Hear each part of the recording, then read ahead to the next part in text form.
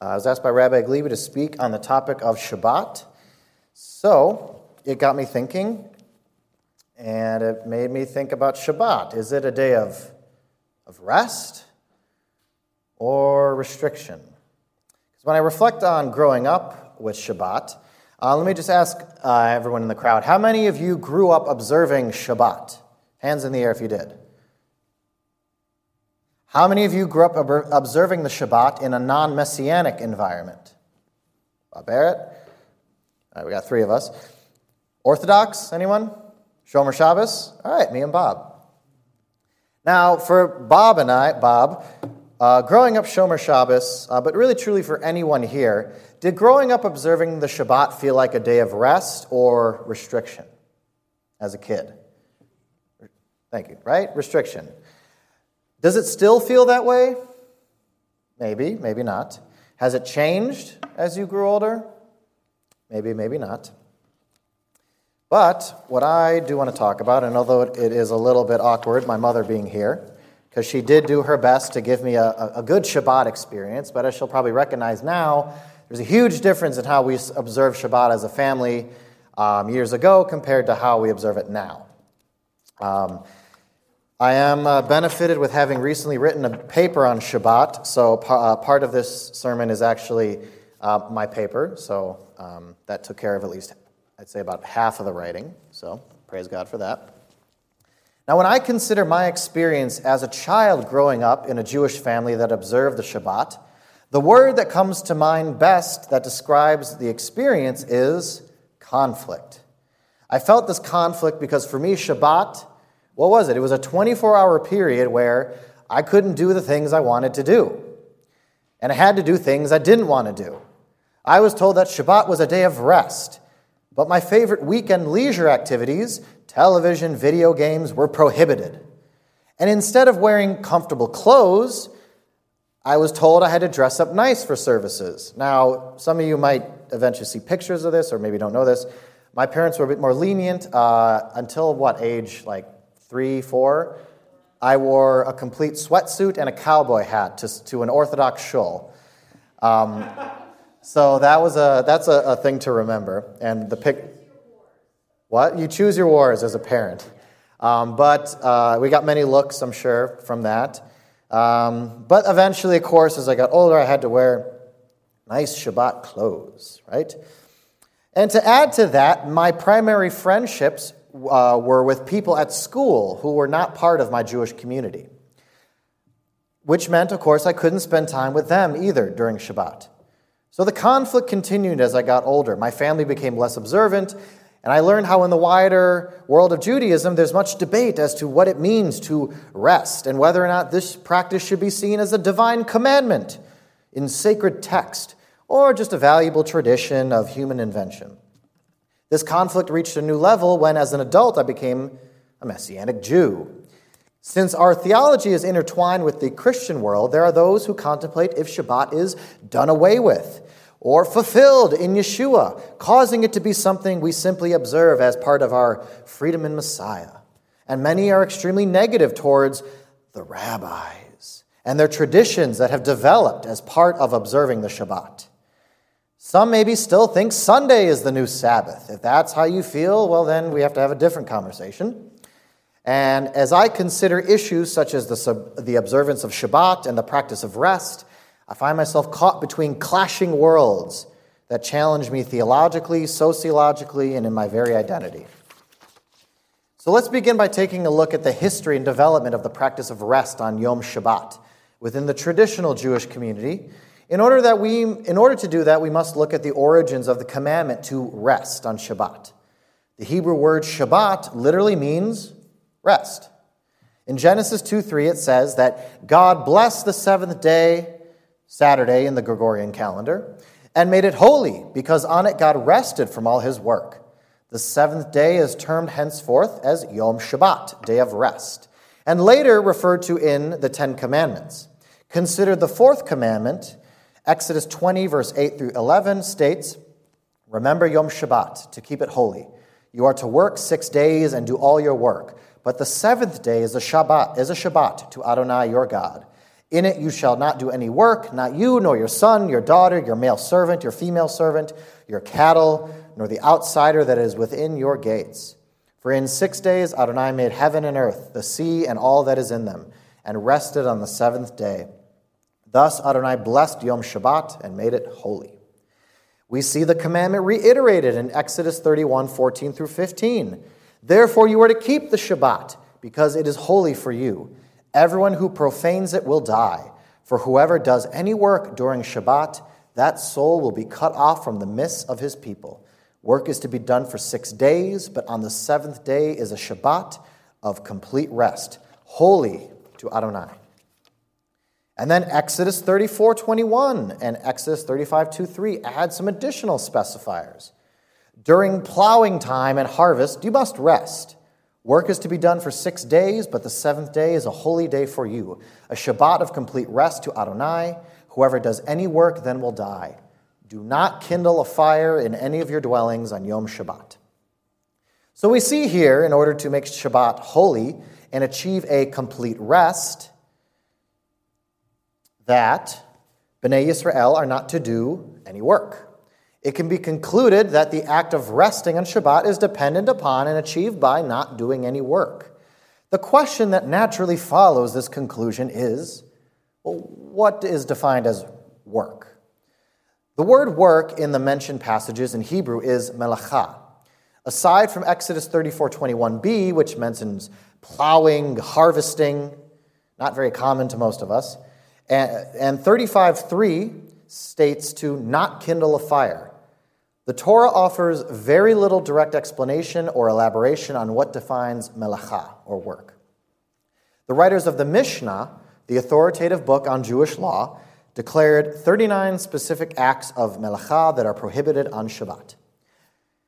Here we go. Sowing, plowing, reaping, binding sheaves, threshing, winnowing, sorting, grinding, sifting, kneading, baking, shearing wool, whitening it, combining it, dyeing it, spinning, weaving, making 2 loops, weaving 2 threads, separating 2 threads, tying a knot, untying a knot, sewing 2 stitches, tearing for the purposes of sewing 2 stitches, hunting a deer, slaughtering it, skinning it, salting it, curing its hide, scraping it, cutting it, writing 2 letters, erasing for the purpose of writing 2 letters, building, demolishing, extinguishing a flame, lighting a flame, striking with a hammer, carrying from one domain to another. Now, why all those specific prohibitions? In Essential Judaism, Robinson comments that these prohibitions are actually based on the description of the building of the Ark of the Covenant found in the Torah. And he further divided the prohibitions into 5 categories: agricultural work, working with clothing and fabric, working with leather or parchment, writing, construction work, and working with fire. This conclusion was made due to the proximity of the commandment to the descriptions for building the tabernacle, where the work that is described is also called melacha. Another idea in Jewish thought that contributed to these decided prohibitions is that since God had rested from the melacha of creating in Genesis 2, the types of forbidden melacha would involve any type of work that involves creating.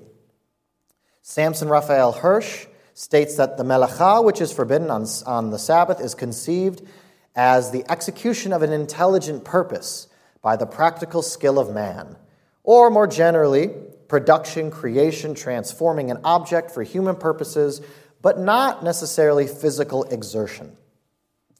So it can also be implied as a general rule that one is prohibited from working their occupation and performing any labor that would be an act of providing for themselves or their family financially and provisionally. This is a practical reality due to the types of labors that are prohibited on Shabbat, as mentioned in the Mishnah. By doing this, a person is not only resting from work, but also declaring their reliance on God to provide for them financially and provisionally. The ESV Study Bible commentary notes that this pattern of resting on the seventh day and relying on God to provide had already been laid down in how Bnei Yisrael was to collect manna in Exodus 16:22-26. The faith expectation was that the double portion would be provided prior to the seventh day so that the people could effectively rest on the seventh day. Even with these descriptions and categories, it can still be ambiguous, though, to know exactly what is prohibited on Shabbat in Jewish law. So we have the entire tractate Shabbat in the Talmud, as well as numerous sections in the Kitzur Shulchan Aruch that deal with further elaborations and clarifications in regards to the questions that arise from trying to observe this commandment. To take it a step further, Jewish law mandates that one should also put a fence around the Torah, as you've heard, and avoid engaging in any activities or handling any objects that might lead to a person performing a forbidden act. This certainly applies to Shabbat observance.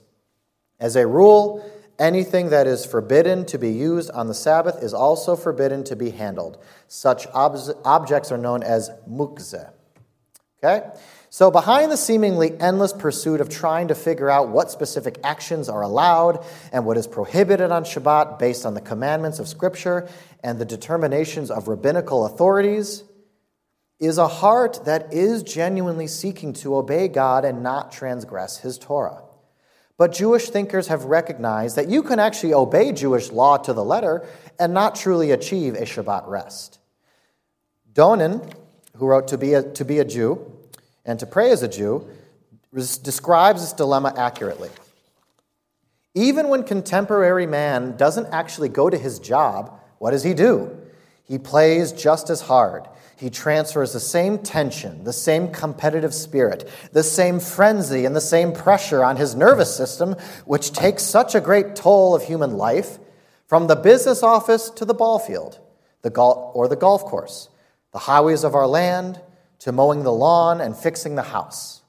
He thinks he's not working, but the mental and emotional and physical rest, the tranquility of mind and soul, that he doesn't have. Does this make you think of anybody that we know in our lives sometimes?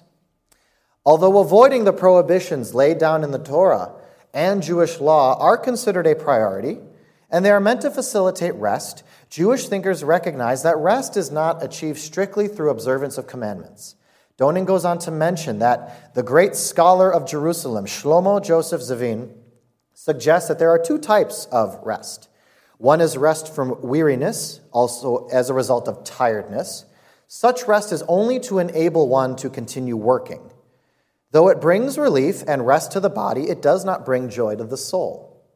The second type of rest comes in the wake of completing some project, after reaching some goal. This type of rest comes at the completion of one's work, not as a rest during it. Here a man sits back and contemplates his achievement or his handiwork. This kind of rest is a delight to the soul. It brings a sense of release. It provides a deep satisfaction accompanied by a sense of peace and tranquility. The rest that the Sabbath day is intended to reflect is that second type. Now, it doesn't mean that you can't have the first type. You should have the first type as well. But really, it should be both. One should lead to the other. Now, in terms of specific activities that help to facilitate this type of rest, Dosick, who wrote, because I'm referencing in a paper, he wrote, no, it's not down here. He wrote a really good book on Jewish observance.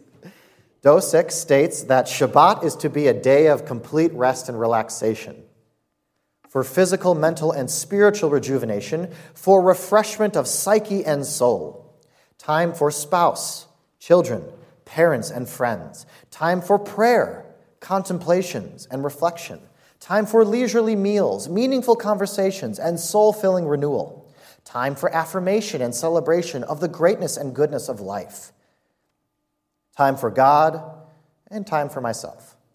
In this way, we see the Shabbat rest becomes less about action or lack of action, but more about a state of mind and existence in a spiritual and prophetic sense. The commandment to rest on Shabbat is also seen as God giving his people a foretaste of Olam Haba, or the world to come, and the Messianic kingdom. And by engaging in the act of such rest now, we are bringing that future hope of a restored world and humanity into the present. The practice of rest in the observance of Shabbat is a central pillar of Jewish communal life. A traditional Orthodox perspective is highly focused on the proper observance of the commandment And although it may seem overburdensome, it comes out of a desire to do what a Jew is called to do: obey Adonai our God. This type of observance is often accused of being legalistic, but our survey of Jewish commentary shows that at the heart of this intent to observe the commandment is a desire to achieve a holistic rest, a rest that not only seeks to honor God, but also receive his blessing by separating oneself from olam hazeh, or this world, now, and being given a taste of olam haba. Doesn't mean that everybody does it perfectly in the Orthodox community, but that is the heart behind it. Now, here's a more important question. So what should we do? Since we do not hold to a strictly Orthodox perspective. Our little denomination of Messianic Judaism does not have a set of standards regarding Shabbat observance. It really feels like a free-for-all, do whatever you want kind of approach to Shabbat. Although some subgroups within Messianic Judaism are trying or have already created standards of practice, such as the MJRC. Now let's be clear.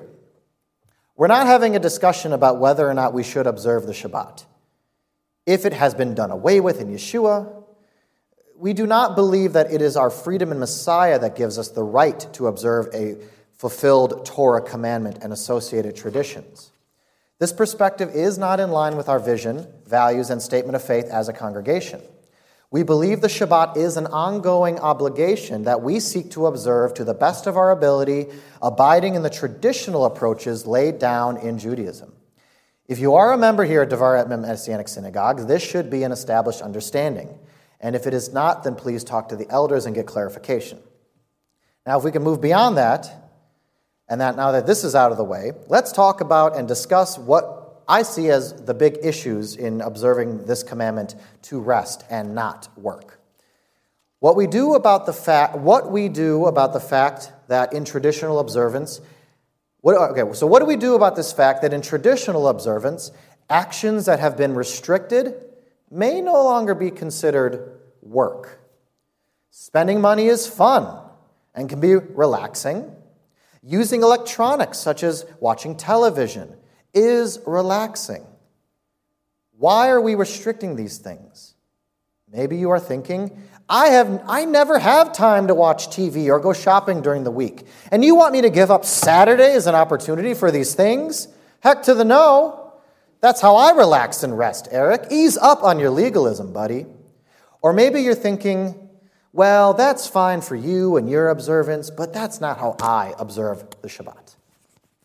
It was just this past weekend that I did discuss with one of the young adults, and hopefully they're not listening to this sermon online, but I had a discussion with one of the young adults. It's not meant to insult him, but he was visiting, and we were talking about using phones on Shabbat, and his response was, well, I believe that if you use these things for restful purposes, then it's okay. I decided not to challenge him in the moment, wanted to be friendly to these folks, and he's not a member of our community, so I don't hold him to any standard.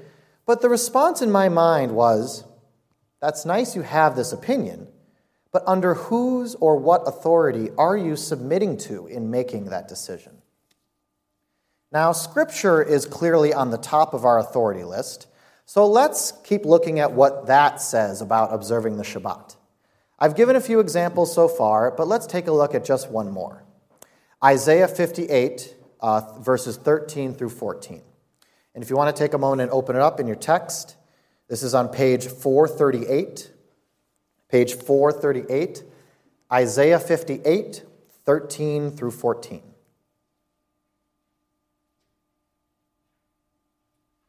says here, if you turn back your foot from Shabbat, from doing your pleasure on my holy day, and call Shabbat a delight, the holy day of Adonai honorable, if you honor it, not going your own ways, not seeking your own pleasure, nor speaking your usual speech, then you will delight yourself in Adonai, and I will let you ride over the heights of the earth. I will feed you with the heritage of your father Jacob, for the mouth of Adonai has spoken. Don't do your own pleasure. Don't go your own ways. Do not speak your usual speech. Now, did you recognize this one, this passage right here? It was actually added to the 4th edition of the Budaf Siddur as part of the Kiddush. Noticing this one, I now actually plan on making a point to read it whenever I lead services, since I do see it as perhaps the most important piece of scripture there is regarding Shabbat and our observance. I asked earlier, why should we abide in traditional observances? Well, for one, because these actions are still historically connected to work and represent work. This is not living in the past, but instead it connects us to our past. This is much like how we observe the tradition of not mixing milk and meat. It's not about observing a literal commandment. It's that we observe a tradition that reminds us of the commandment to not boil a young goat in its mother's milk. Now, if I haven't sold you on the historical argument, then let me bring us back to Isaiah 58. Why should we abide in traditions such as not watching TV, using our smartphones excessively, going shopping, and others? Because they represent us pursuing our own desires. I'm going to say it, the wrong things have become our pleasures. The wrong things have become our desires. It's not wrong to actually enjoy these things, but they should not be our delight. We need to be able to find pleasure and rest in our relaxation with God. We need to make Shabbat a delight and delight in the Shabbat, not try to make it a delight based on our own interests, desires, and pleasures.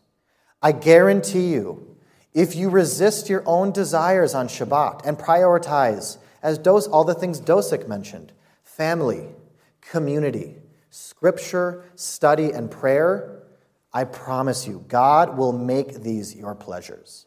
He will turn them into your desires.